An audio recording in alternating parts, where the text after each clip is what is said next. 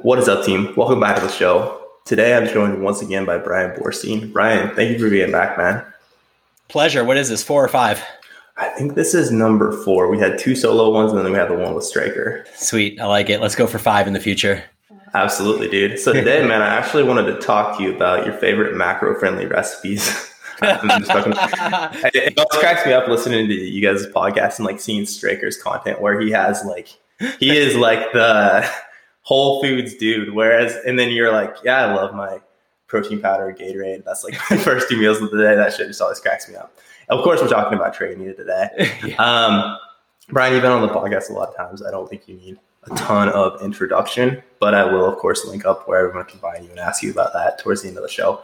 But really what I wanted this to kind of be a conversation around is your approach to individual program design when you're bringing on a new client, kind of how you go about that, specifically for someone that's trying to build muscle or like who's chasing physique development. Does that all sound good? Yeah, for sure. Are we thinking an avatar here of somebody that is like late stage, intermediate, early advanced? That would be perfect. Cool. Cool.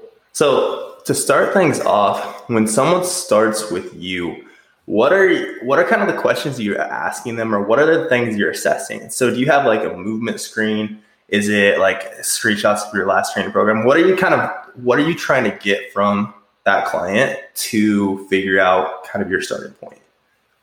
Yeah. So one of the main things that I like to do is ask them simply what has worked really well for them in the past and what hasn't. And I think that that's like a really good conversation starter, because when you start getting into, okay, the things that work well for you, then you can begin to extrapolate out pieces of that. And then the conversation kind of naturally progresses into, okay, these things worked for you. What parts or what types of training and what types of nutrition didn't work for you? Why is that those didn't work for you? And then I feel like there's a whole conversation train that can occur from there. I don't do like a movement screen in the sense of like back in the CrossFit days, or like when I went through OPEX, like everything was movement screen, because so many of the movements were these functional movements where you had to be able to get into like external rotation overhead and pass through internal rotation and like all these different like difficult positions that you need to be able to have access to. And when you're doing bodybuilding training, I think there is benefit in having access to those positions. I think it opens up the movement, the exercise selection that you can use. But there's so many great ways that you can work around mobility restrictions too, that I think for the purpose of physique development, it makes more sense for me to spend that time looking at people actually performing movements. Right. So that conversation then from what we originally talked about regarding what worked for them and what didn't work, I then kind of progressed that into, what are the exercises that work for you? Are there muscle groups that you don't feel as well as other muscle groups? Okay, let's get some video. Let's see you moving through these movements, and like, okay, you don't feel your lats. Let's see you doing a 1-arm pull down or doing whatever the movement is that you think you're doing for your lats. Let's see you do that movement, right?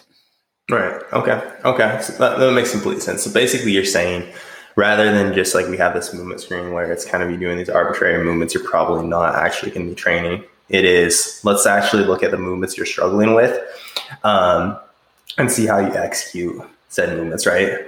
Yeah, for sure. And I want to see the movements that they feel like they're doing well at sometimes. Like if they're like, yeah, man, when I dumbbell bench, like it just feels good, And then usually you can see them perform that movement, and they're usually doing a pretty good job of performing that movement. They're getting that adduction that you're kind of going for with a dumbbell press coming across the chest.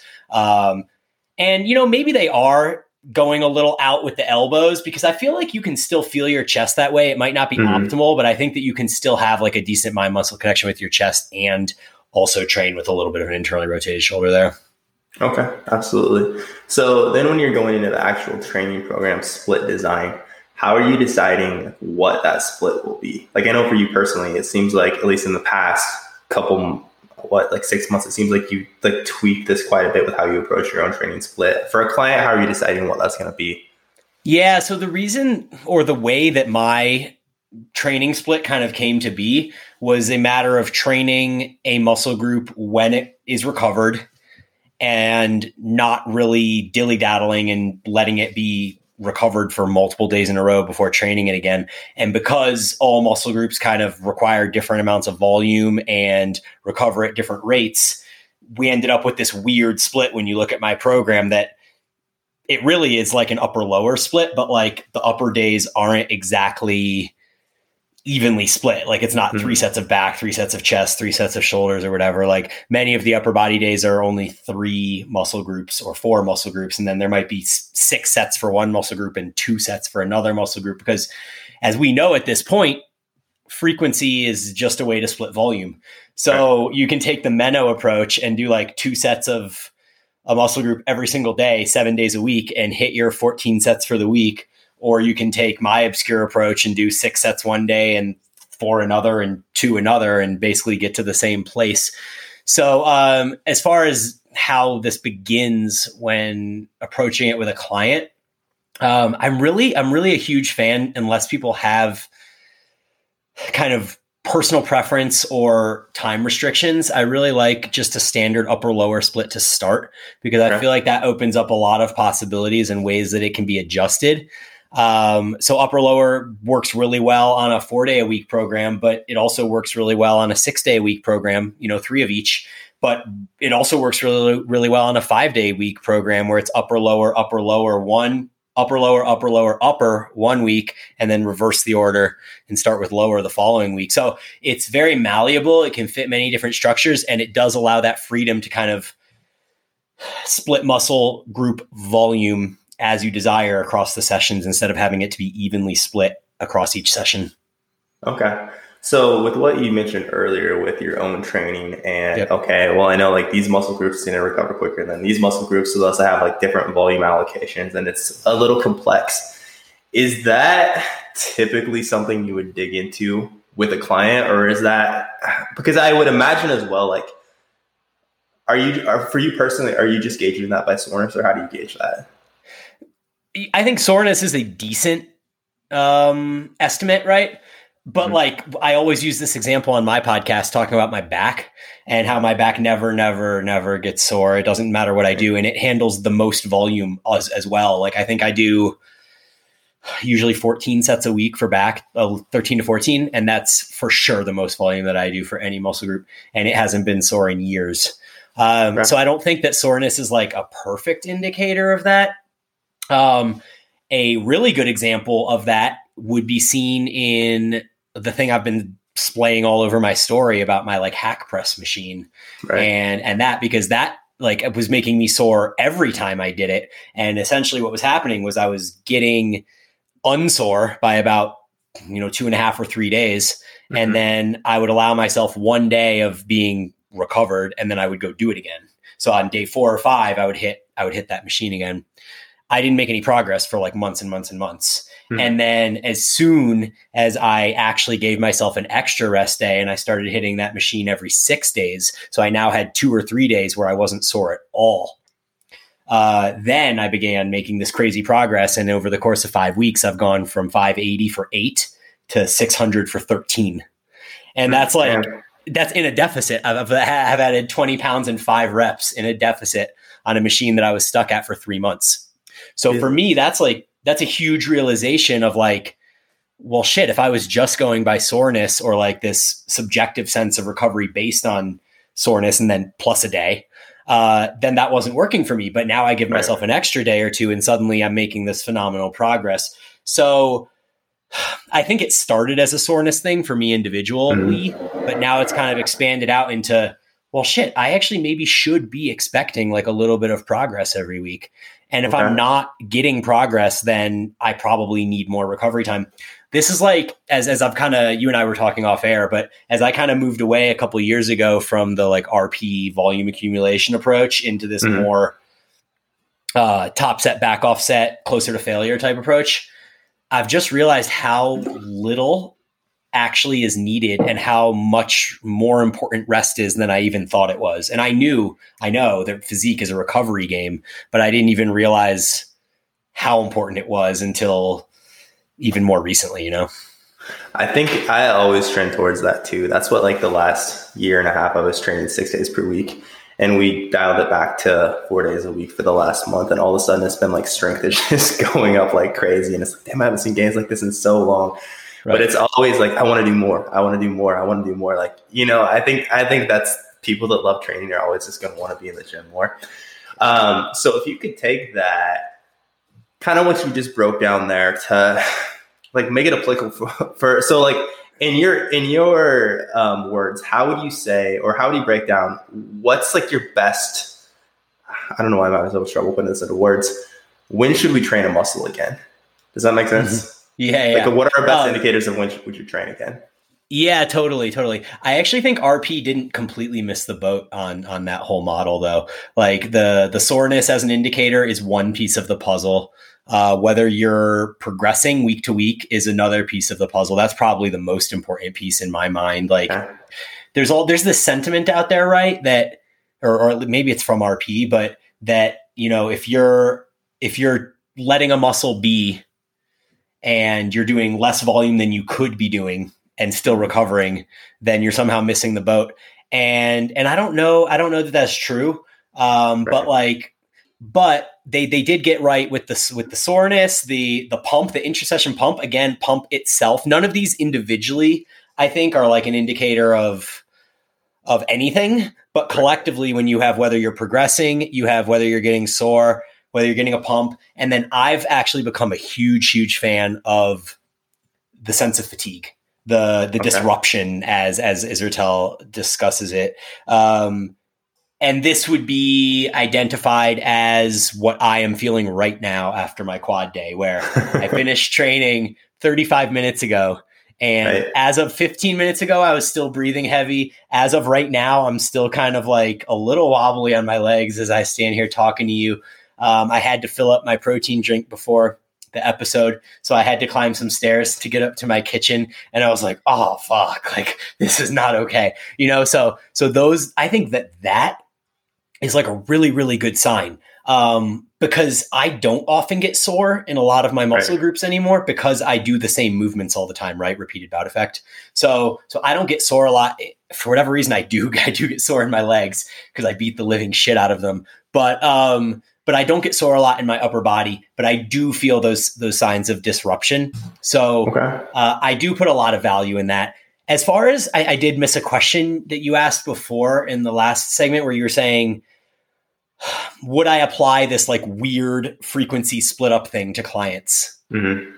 And I think the answer to that is that if it did get applied, it would be a result of the process of getting to know them and seeing them through 1, 2, 3 plus mesocycles, and seeing their check-in reports and discussing with them and analyzing what we're seeing, and then being like, okay, well, apparently it seems as if X muscle group is recovering more than this muscle group. Maybe we need more volume here, blah, blah, blah, things like that. And then that all is like a jump off point for a discussion as well.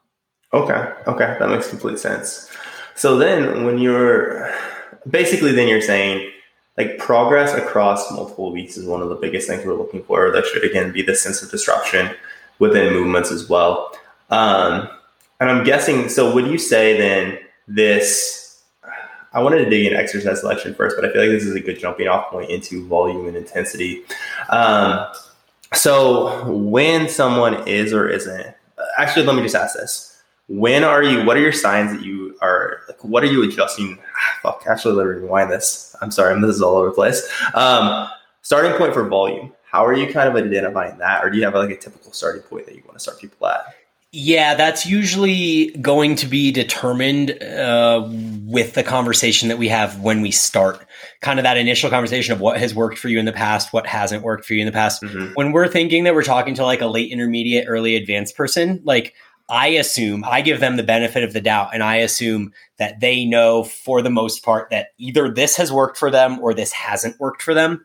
Right. And once we know one of those two even, then it becomes easier to kind of assess from there. With that said, though, I do like to start people on the lower end of whatever range we kind of decide, especially because I think that any program I write will start with like an intro week where like sometimes it'll have like a deload, then an intro. It really depends what the person's been through before, but it'll at least have an intro week where it's probably like 2/3 the volume and maybe like 80 to 90% intensity. So we might be going like 3 RIR instead of 1 to 2 or something like that. Right.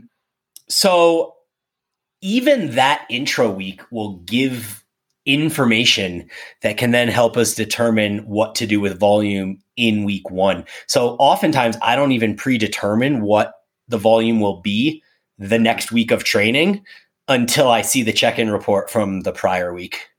Okay. So what are your signs that you need to do more volume, less, or kind of stay the same? What are you looking at there? It's a good question. Yeah. So I do use those on my check-in form weekly. I do have those subjective markers that we discussed: the pump, the soreness, the disruption or fatigue post-workout. I kind of like people to even pay attention to how long that disruption or fatigue lasts. Okay. Like, what do you think when you have a hard workout? Is it just 15 to 30 minutes, or do you feel like 3 or 4 hours after your workout you're still feeling a little disrupted? I feel like it's typically like 3 to 4 hours. I notice especially like upper back, for whatever reason, is like I'll be sitting there at work later and just, oh fuck. I typically is like 3 to 4 hours. Yeah. So I usually finish like a leg day specifically, and I go for a walk just to kind of get moving after all that craziness. And the first 20 minutes after that leg day, the walk is just like weird. Like I don't know how to describe it. I feel like half paralyzed kind of as I take steps. But then like throughout the day around the 3 or 4 hour mark, then I just feel it if I'm going upstairs and I'm like, ooh, man, my quads, like, I know that they got worked. But yeah, I think 3 to 4 hours is usually a pretty good marker. So when I ask people to pay attention to those disruption signs, I kind of like to know that we're either working hard enough or doing enough volume to feel disruption for 3 to 4 hours. Right. If they're saying it's just, 20, 30 minutes and then they're like back to good, then I'm like, okay, that's pretty good, but maybe we can do a little more or we can work a little bit harder. So I really like disruption as a subjective measure. The pump, I think, is it's a tough one because it's very dependent upon whether you've eaten prior, your sodium levels, things like that. Right. So I think the pump is a almost better analytical tool to determine volume if you can get someone to pay attention to whether they get a pump and then that pump kind of dissipates a little bit.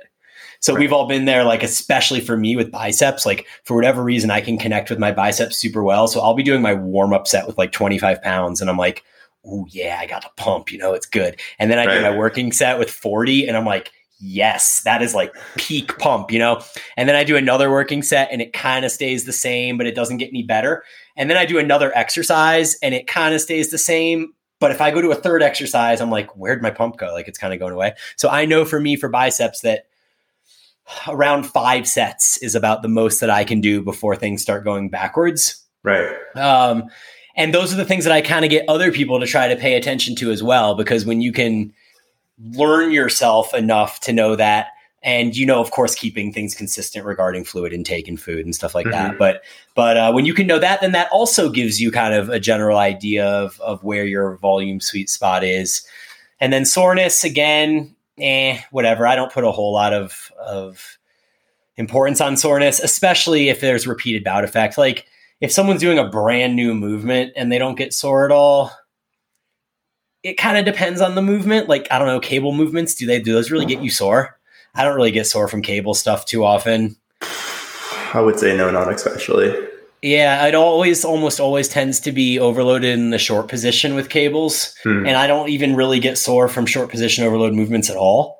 Right. Whereas things that are going to be taken through a lengthened or mid-range definitely are going to be a little more damaging, and you'll feel that the next day. So it really, whether you get sore or not is more dependent upon exercise selection and movement consistency than anything. Okay. I really like that, like 3 to 4 hours disruption and really basically just feeling like you got a good training session in versus 20 to 30 minutes. I've never heard anyone approach it like that. That makes complete sense though. So how do you know whether, if someone isn't progressing, how do you dictate whether it is, okay, you need to do more volume, more intensity, or you're under recovered and maybe we need to do a little bit less? Yeah, I mean, you have to ask more questions. You also have to kind of take into account the history of what you've done with their volume. Right. So like if I've already taken someone's volume up once, two, or maybe even three times over the last mesocycle and they're not progressing, then chances are that they're probably under recovered. I think in the past, I would have been more likely to increase volume. And now maybe just, looking at things in a vacuum without other variables involved, I'm more likely to think that people need more recovery. So I've kind of shifted my view there a little bit over the last couple of years. Okay, that's super interesting. So then when we're looking at your exercise selection, first and foremost, like for a movement to dictate or to determine a good movement for hypertrophy for an individual, kind of what are some signs? And then this might just tie into, like, again, pump, mind muscle connection, disruption, a bit of soreness. But like from your end, what are some signs to help determine, like, okay, this is a good movement for hypertrophy for you? I put a lot of credence in personal preference, especially at like the higher levels. When I program, I often will just write in a movement pattern. And I'll say like chest supported neutral grip row of choice. Or machine converging chest press of choice, or dumbbell press. Like I'll even give people options like that. The N1 stuff has really been interesting because they basically say that if you set up correctly and perform the movement correctly, it doesn't really matter what you're feeling. Right.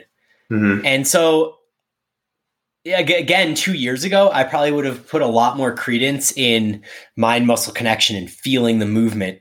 And since kind of going down the rabbit hole of understanding very, very base level biomechanics, I think that it is very true that if you are doing a movement correct biomechanically and doing all those things to hit the lower iliac lat in the way that we discussed on the prior podcast with Straker when we were talking about kind of those lat specific movements. I think you're hitting your lat. And I even think that I can use personal anecdote with that too, to say that when I first started performing that movement, I didn't really feel it. I just trusted that I was doing it right because, Kasim and Paul Carter gave me a thumbs up and said it looked pretty good. And so I just kept doing it. And as I've continued doing it more and more, I now do it the exact same way from the outside, from what it looks like. But internally, I now feel it and my lat cramps up so hard that I don't even know what I'm going to do with myself at the end of a set. So I think the process of performing movements also makes you better at receiving the stimulus from that movement. Absolutely. Okay. And that was actually one of the next questions I was going to ask you, is when a client says, hey, I can't feel a muscle working, kind of what your approach is. I know I've had this scenario a couple of times where it's like, hey, I don't feel this. And it's okay. Your execution is great. Like, intention looks good. So then basically you're saying there, like, hey, if you're executing this lat pull down properly, it's not like, hey, let's plug in a different movement pattern. Like, we know this is effective. Let's continue to try to progress this. Or what's your take on that? Yeah, I think it could be either or. I mean, I would encourage the client. So I think there's maybe two steps. First, I think that as a coach, you can try to provide cues that help. So an example would be, someone wrote me a DM the other day and they were like, people kept telling me elbow down when I'm doing that one arm pull down. They're like, people just kept saying elbow down and it just wasn't working for me. Like, I wasn't feeling my lat. He was like, and then somebody said, think about scraping your elbow on the ground as you're doing it, right? So it's literally the same thing. Like, if you're looking at that from the outside, whether your elbow's coming down or whether you're thinking about scraping your elbow across the ground as you go down, same exact movement pattern, but the internal cueing of what you're telling yourself is different. And he was like, as soon as I started doing that, he's like, my lat, like, oh my God, So I think that if you as a coach can come up with a way to get the person to feel what you want them to feel, then that's the holy grail for sure. But like I said, I also do think that if they're doing it but biomechanically correct, then they are hitting that muscle, and they'll probably figure out how to feel it if they commit to the movement. If they give it a number of weeks and then they come back to you and they're still like, hey coach, like this one's just, I don't feel it, whatever. I'd really prefer to switch to X movement. Then of course, by all means do it. Yeah. Okay. I like that. I know that's some of the approach we've taken as well, because sometimes it will just turn out like, hey, this movement feels amazing for me or for a lot of our clients, but we spent like 3 weeks trying to get this to be an effective movement for you, and you really still seem to be struggling with it. And like by that point, the client starts to get frustrated. Maybe we're better off just subbing out a slightly different variation. So I want to dig into one of the most things I'm most interested to hear for you is how you're progressing across a mesocycle. And I'm sure like with how you approach things, it will vary across like depending on what training phase you're on. But I know you mentioned like top sets and down sets. I know we've talked about before like the RP approach where we're moving from 3 RIR to 0 to 1 RIR and adding volume across. Like, what's your current like typical, this could be a very broad question, but approach to progression across a meso? What's that like? Take progression wherever you can, man. So the thing I've committed to in the last 2 months has been fractional loading. Okay.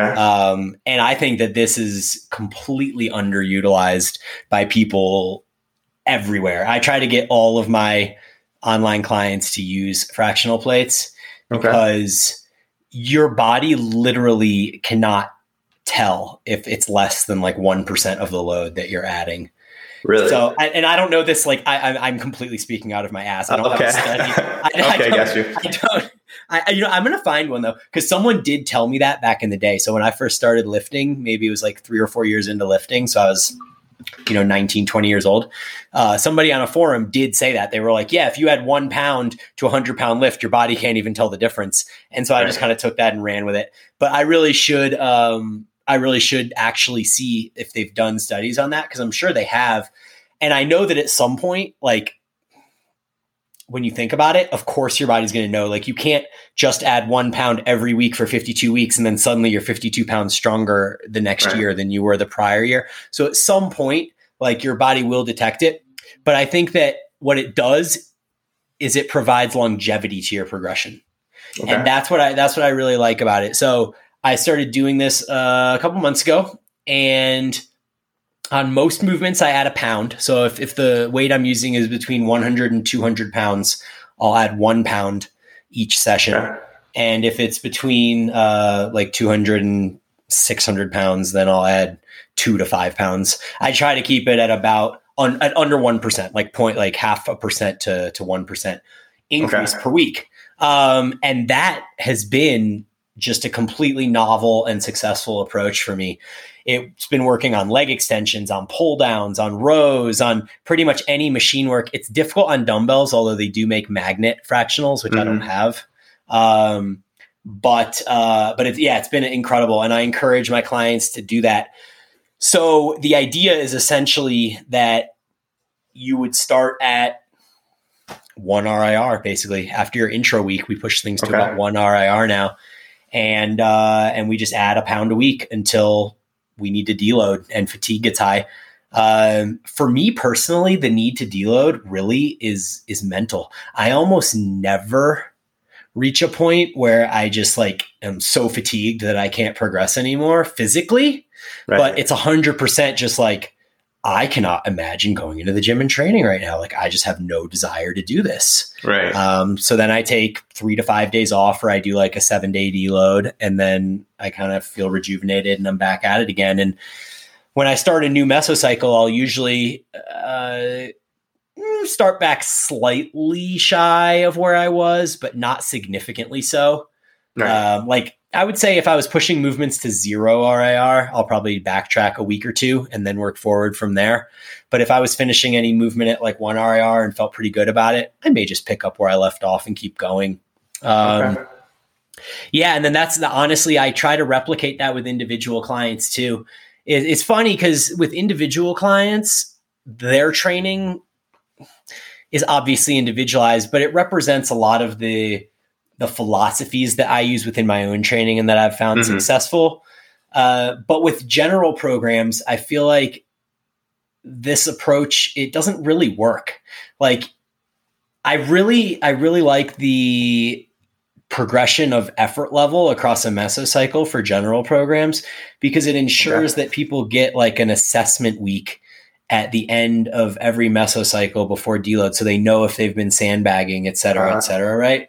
But with the process of individualized programming, with the weekly check-ins and with video analysis of movement, being able to see how close people are to failure, that they're working hard enough, that their execution is good, stuff like that. Like, it just doesn't need to follow the same parameter. So I've really found it interesting how those two paths have kind of separated, between the way that people find extreme success on the general programs training one way, and then we've been able to kind of train differently with the individual programs, and people also find success that way. That is super interesting, but I mean, it makes sense. And from your individualized programming, basically then you're having people start like, hey, we're going to do an intro week where it might be like 2 to 3 RIR. Then you're spending most of the mesocycle at 1 RIR, and it's just like trying to add like 0.5%, you said, correct, per week. Yeah. Okay. So but you also mentioned like taking it to 0 to 1 RIR. When is that happening? Yeah, no, that would happen as soon as it gets there. I mean, if we're at 1 RIR to start and you just add a pound a week, then, we know that recovery doesn't take place linearly, right? So some weeks you might get that 1 extra pound, but it requires you to go to 0 RIR. And then the next week you add another pound and maybe you have 1 RIR, right? Because your recovery is better or whatever. So it's not that we see linear progression, but it's important to note that on like the weekly check-in forms, there's also all these questions about like sleep and stress and nutrition, right? And all the like kind of tangible ways that we can analyze recovery. And so what we'll often see is that people struggle to make progress with equal RIR on a week like that. But then they have a better week where they recover really well and they're, eating all the food and sleeping and all that. And then they come in and they make their 1 pound progress, even though it struggled the prior week. It's much easier the following week because these recovery patterns are more in order. Okay. So basically we want to hit 1 week of 1 RIR, and then you're focusing more on the load progression and kind of let RIR fall where it may within like that progression, correct? Yeah, totally. Exactly. And yeah, I mean, I would say even like I've seen it at times with myself and others where we start at 1 RIR and then we're 3 pounds heavier 3 weeks later and it's like 2 RIR because their adaptations are occurring faster than the load progression that we're using.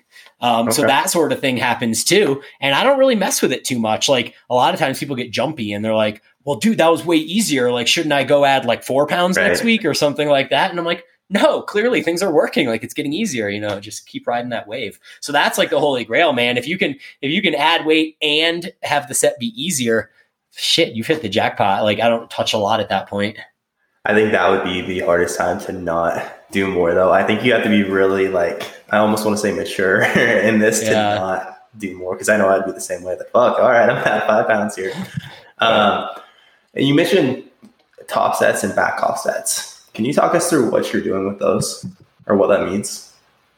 Yeah. Top set is, depending on the movement, usually going to be 6 to 10 reps for hypertrophy. Okay. And then my back off set is usually going to be 10 to 15 reps. Okay. And the top set is essentially the goal for the day. That's the thing that really matters. So I wrote this post on Instagram a couple weeks ago about how to build to a top set because a lot of people were confused about this. And you have like the old bodybuilder way, where, it's like 15, 12, 10, 8, 6. And the set of 6 is like your heaviest set, but every set increases along the way. The unfortunate part of that approach is that you get basically like 5 sets prior to your top set, but you're doing so many like challenging reps, right? Like 15, 12, 10, 8, like, I don't know how many reps that is. It's like 43 reps before you even get to your work set. So in the pursuit of optimizing performance on the top set, given that this is kind of like the thing that we look at to determine if training is working, we want to create the least amount of fatigue possible on our way to the top set. So as an example of that, if I'm doing like a big like squat style movement, call it like my hack press machine, right? Mm-hmm. I would start with something. My ultimate goal is to get to 600 pounds for 10 to 15, or actually, I guess it would be 6 to 10 because it would be a top set. But yeah, so we'll say 600 pounds for 6 to 10 is going to be the goal. I would probably start with like 50% of that weight, so like 300 pounds, and I'll do like 10 or 12 reps, just kind of get some blood flow. Then I'll go to 400 for 6, then 500 for 4, and then I might hit 550 for 1 or 2. Okay. And so now I've literally caused no fatigue because the hardest set I've done was probably the 550 for 2, but then my work set is 600 for 6 to 10. So none of those sets were challenging. They were just kind of preparing the body progressively for what is the top set, to optimize performance on the top set. So then I take a few minutes, gather myself, focus, execute. And that set is usually the 1-ish RIR set. And then we'll rest however long is needed, depending on the movement. And then we'll do the back off set for 10 to 15 reps. And that one, I'm usually, as long as it's a safe machine, I'm usually telling people to go to complete the last rep that they think they can complete, where they think they would fail the next one. So we'll call that like 0 to 1 RIR. And I really like training in that spot for the back off sets. I think that that's a good place to be. And it becomes relatively easy for me to see on film whether they're actually getting close to 0 to 1 RIR based on kind of some of the stuff we've talked about on like rep cadence slowing down and stuff like that. Okay, absolutely. Now, is this top set, back off set, are you applying this to like all movements across the entire training day, 1 to 2 movements? What's that like? I usually apply that to the big compounds, or any compound really. I would say it's applied to like all rows and pull downs and pull ups and squat pattern movements. For things like lateral delts, rear delts, biceps, triceps, I tend to use more of a 3 to 4 set double progression type model where I maybe will take the last set to failure or do a couple partials or something like that. Right. But I definitely am not like trying to do, like, I feel like the smaller muscle groups need more volume.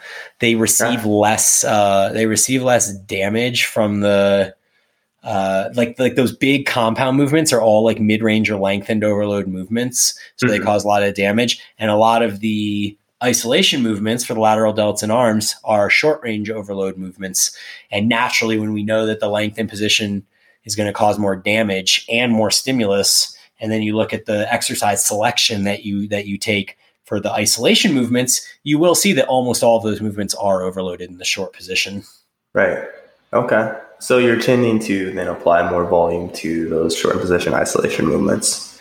Yeah, I mean, if you want it, volume's a complicated topic though. Like I would personally say that a one set of a lengthened position overload movement is more volume than one set of a shortened position overload movement.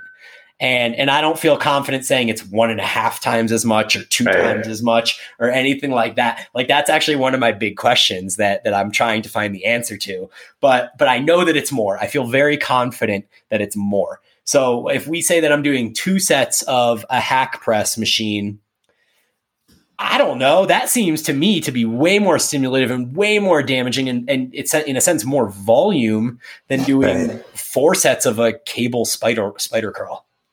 Absolutely. I mean, I would agree. I agree with you 100%. It's just hard to know how do we actually measure that, right? Right. Well, that's how I've kind of made sense of it in my brain, is that I need 3 or 4 sets of this short position movement because that's what feels similar to me. So I guess that's not super scientific. It's very bro, actually. But yeah, bro, 3 or 4 sets is what I need, you know? I think it's interesting how a lot of this too, like, I would say from hearing what you're talking about now, it sounds like you're I don't know if this is accurate to say, but it sounds like your approach to all this is a little bit simpler than it was like even a year and a half ago. Would you say that's accurate or no? Yeah, I do, man. I mean, it's so interesting because like 2 or 3 years ago, I was like that new, maybe not new, 5 years ago, I was the new person in the evidence-based space. But in the first 2 or 3 years, I saw this culture of like these keyboard warriors, like over analyzing all the science and basically being like, well, science says this, or, you really want to stay 3 reps shy of failure because science shows that you don't have to work there and blah, blah, blah. And like, the more that I listened to these people talk and like the less results they got, it just kind of like it almost made me not want to be associated with the evidence-based community in some ways. Cause it just like, the bro statement of just like fucking get in there and work hard, just go work hard and stop over analyzing. Like I'm not that person either. Cause that culture is what actually led me into the evidence-based space because I wanted more. Like I knew there was more than just get the fuck in there and work hard.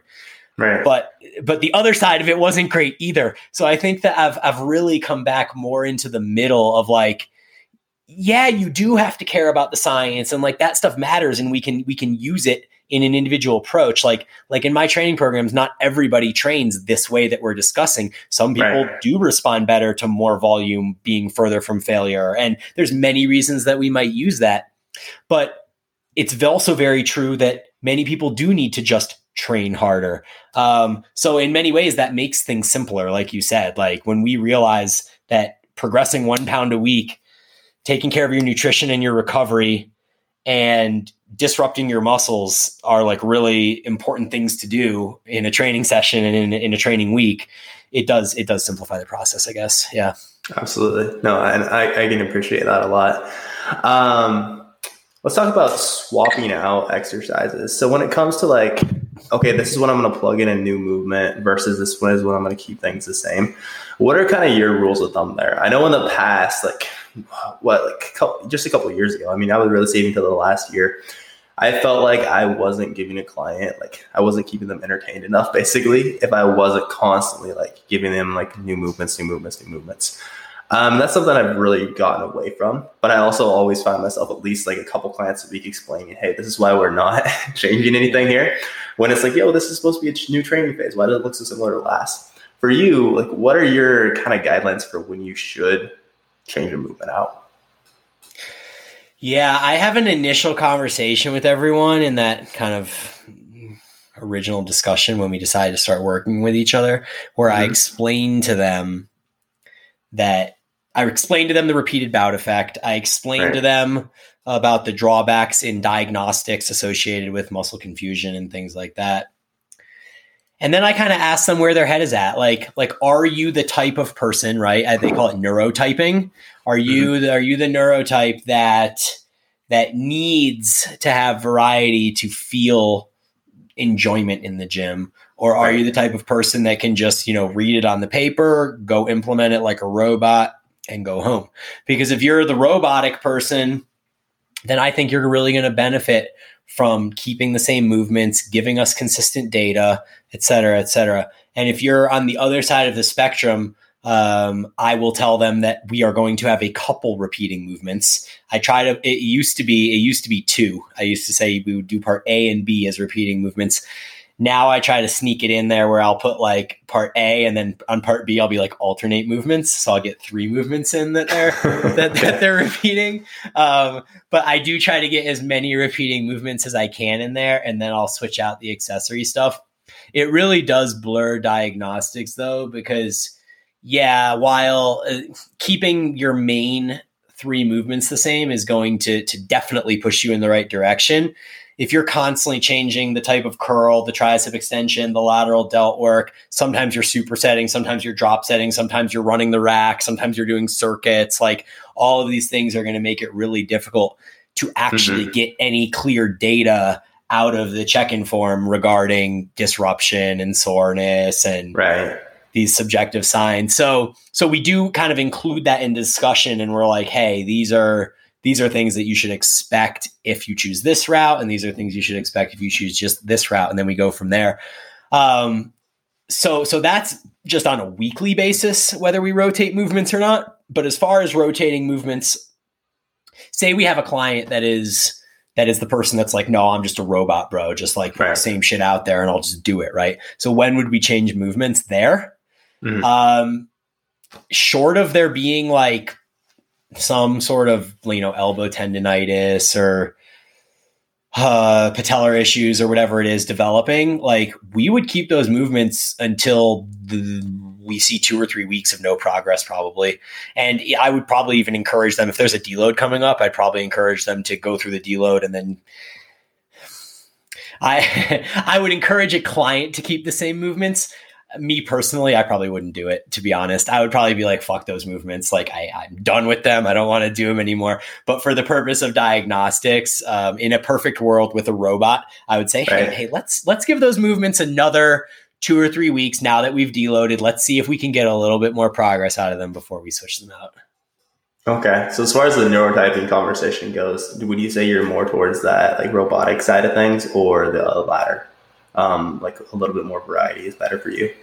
I'm really actually somewhere in the middle. Okay. Yeah, I really am. It's interesting. I took the test that Mike Milner sent me a while ago. Yeah. And I was like the middle type where I had like, I was like a third split between the first type, the second type, and the third type.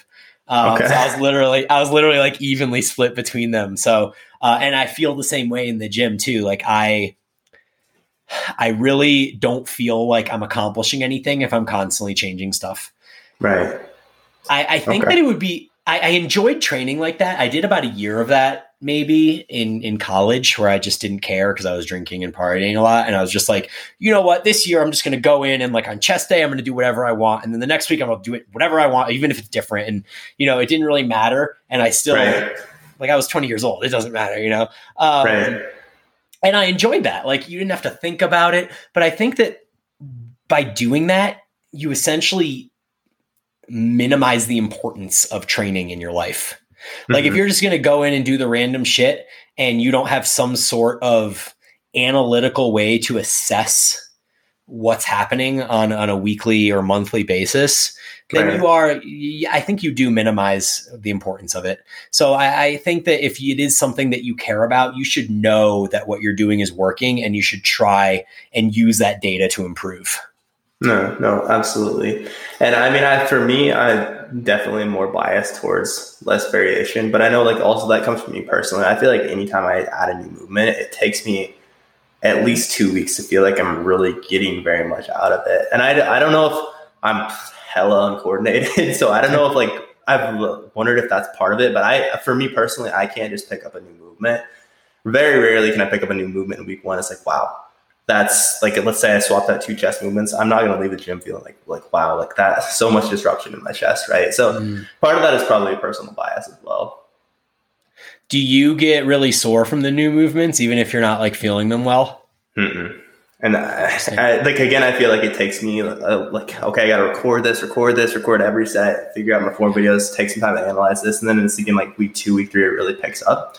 But I mean, some of that I think again is personal bias. Like I would imagine the longer you've trained, like with where you're coming from, you can probably, I would imagine, pick movements up a little bit quicker. Kind of just a random thought though. Yeah, we've talked about this on my podcast, and then I asked Helms about it too on the one that we did with him, because Aaron and I both feel like neural adaptations take place way longer than most people think they do. And we used a barbell curl as an example, and form was perfectly consistent. I videoed every single week, no changes, like elbows in tight, slight hip hinge, making sure that I wasn't using momentum, et cetera, et cetera. And literally I started barbell curling in week 1 at 95 for 10. And every single week for 4 weeks, I added 5 pounds and still hit 10 reps. And every single week it was 1 to 2 RIR. So 4 weeks later, I was doing 115 pounds for 10, as strict as 95 for 10 4 weeks earlier. And that would have never happened if there was no neural learning with the barbell curl. Like there's no way I added 20 pounds to my barbell curl in 4 weeks. So, So anyways, I thought that was really interesting. And it's to your point as well, like more of the reason why I think retaining movement selection is important as far as data, because it wasn't until I hit that 115/10 where then I came in the next week and I didn't progress. And I was like, Right. well, shit. Now I guess the neural adaptations are gone, and I guess I'm just gonna have to battle 115 for the next 4 weeks, you know? But it was 4 full weeks before you stopped that progression. Yeah. Okay. Interesting.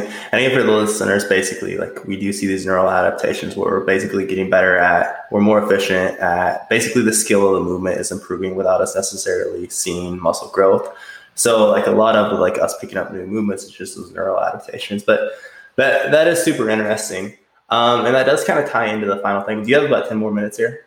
Yeah, man, no worries. Cool. That does kind of tie into the last thing I wanted to ask you about, which is progression across mesocycles. So with where you're at currently, is it typically for you just, hey, like we had this one mesocycle, let's deload and basically repeat what we did as previous meso? Or is it, again, I know you're digging a little bit deeper into N1 stuff and they do like the metabolic neuro, and then there are hypertrophy phases. What's kind of the way you approach that? Yeah, so I feel like like I kind of said earlier regarding, what I do with movements after a deload week when a new mesocycle starts, like if I was struggling with a movement at the end and I really felt like I was pushing up against the wall of failure, I may back off like 2 or 3 weeks and then kind of give myself a little bit of runway to work forward. So a good example of that would be on the hack press. Like right now, I've made that ridiculous progress from 580 times 8 to 600 times 13. Right.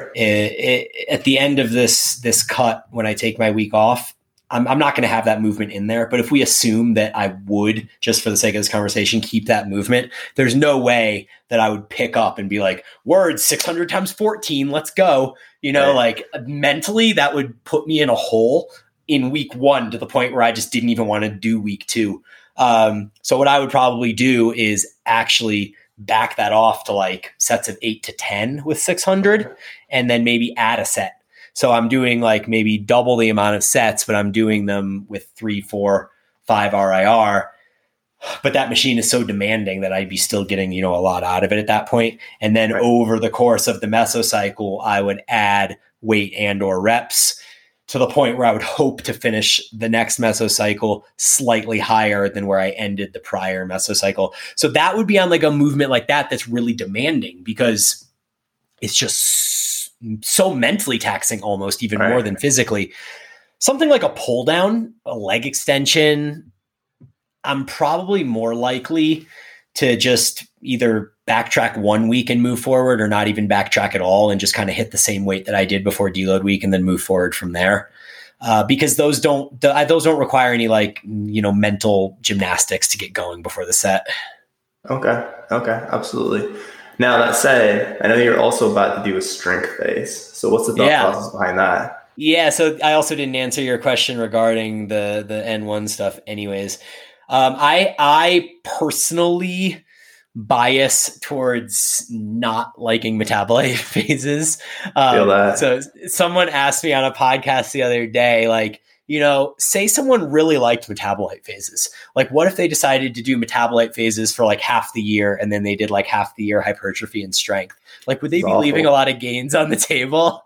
And I was like, I don't know, like probably not, because to be truthful, like I bias the other way where I never do metabolite phases and I probably should. So maybe like I'm leaving gains on the table too. Metabolite phases make me feel like I'm doing CrossFit, man. Like, the idea being the two ways N1 generally implements it is you have like the systemic one where you might take like 3 big compound movements and superset them as a giant set. So it's like back squat to bench press to bent over row or something along those lines. That's awful. And then the way that they implement the peripheral or the local conditioning is the old, like similar to like the Garanda method where they'll go like, 6 sets of 8 reps with your 15 to 20 RM. So the first 4 or 5 sets aren't bad. And then you get to like set 5, 6, 7 or whatever. And it's just awful. And there's all these metabolites in your muscle and you just can't move. So I don't really like the way that either of those feel. So like I'm leaving gains on the table maybe by not being optimal in that direction. So then that brings us to strength phases, which I love because I hate metabolite work. So strength phases are like the opposite of metabolite work, right? They're like, let's rest a lot and do really low reps and eat like a power lifter. So the reason I'm doing a strength phase is because I haven't done one in so long. Like, again, I've just literally hooked my wagon onto this hypertrophy bandwagon, and I've just been training hypertrophy almost straight since like 2016, 2017. Prior to that, as I was leaving CrossFit, I did do a 6-month Ripito program, the Texas method. Oh, really? Okay, yeah. Yeah, it was dope, dude. That program specifically is responsible for getting me up to a 405 triple for back squat, which is the most that I ever squatted for 3. And then it also, my deadlift was already strong, but I hit a 519 single at the end of that cycle. And so I haven't done back squats or conventional deadlifts since that point 5 years ago. Right. Okay. And so I'm really, really curious now because my legs are bigger. Like physically, there's more hypertrophy in my legs. My muscle size has grown and I've learned to move better. Like I now know how to use muscles that I want to use instead of just sitting down and standing up and sitting down and standing up. I now like know how to squat. And I know how to set my spine much better. And I know how to use my glutes in a deadlift and things like this. So I'm really curious about whether all of this hypertrophy work that I've been doing has transferred over at all into the strength realm. And then on top of that, I think the timing is great because I'll have a week off of training in the end of September and it will coincide with it being the end of my diet. So I'll have this like 1 week period off where I can kind of eat up and get my body back to, drop all the diet fatigue. And then I'll probably do like a deload week, intro week, strength phase. So it'll be mid to late October before I actually start week 1 of the strength phase after the deload and intro. And, I honestly, to be honest, dude, I also have hypertrophy fatigue. I know that's not like a real statement, like a diet fatigue is, right? But I have hypertrophy fatigue, bro. I'm like tired of training hypertrophy these days. So it'll be fun to just do something different and eat more food, get out of this dieted state. And I'm just kind of looking forward to it. Are you expecting that to have a positive carryover too when you get back to hypertrophy training? Like, I know I had CJ Moxley or Cody Moxley on the podcast a couple months ago, and we talked through how the neuro phase, okay, we're better at recruiting muscle fibers. So then when it comes back to hypertrophy, like potentially we build more muscle tissue. Or I would ask, do you think it's hurt you that you haven't taken a strength phase for the last 3 years? I don't know. It's a good question. I don't know if I know enough at this point to say confidently. I could conjecture and say that I don't think that it's going to help. Cody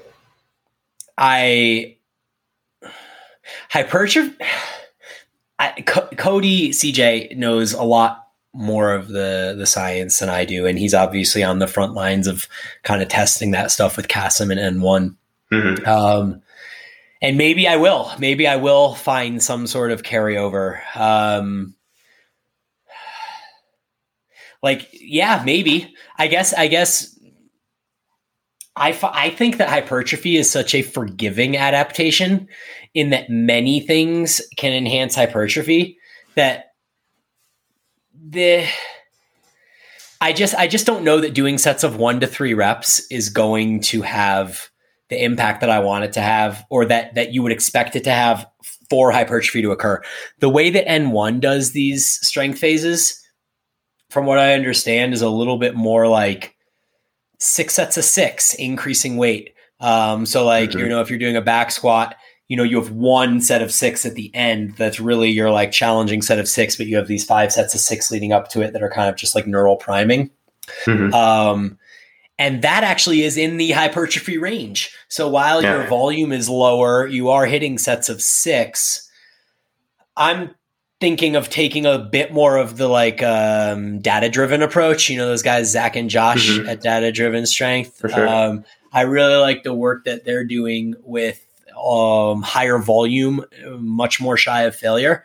Like they just put out a graph today even that was talking about how like, you know, 75% of max for 7 sets of 3. Nice. And so if you're 75% of max, you're like at an 8 to 10 RM or something like that. Right. And you're doing 7 sets of 3, like that's a strength day. Right.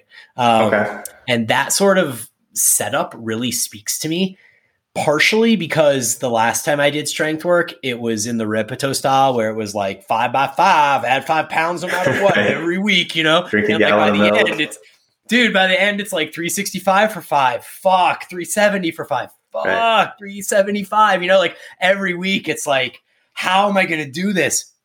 But with this approach, it actually makes more sense to me because we know that strength is a neurally based adaptation and it's a skill component, right? That right. If you're grinding reps in strength work, then you're recruiting all of these kind of auxiliary muscles and these little mini compensations are occurring that you don't really want to occur. But if you're doing 7 sets of 3 at a 10 RM, you're not going to mess any reps up. They're all going to be perfect. And you might not even experience any velocity loss either.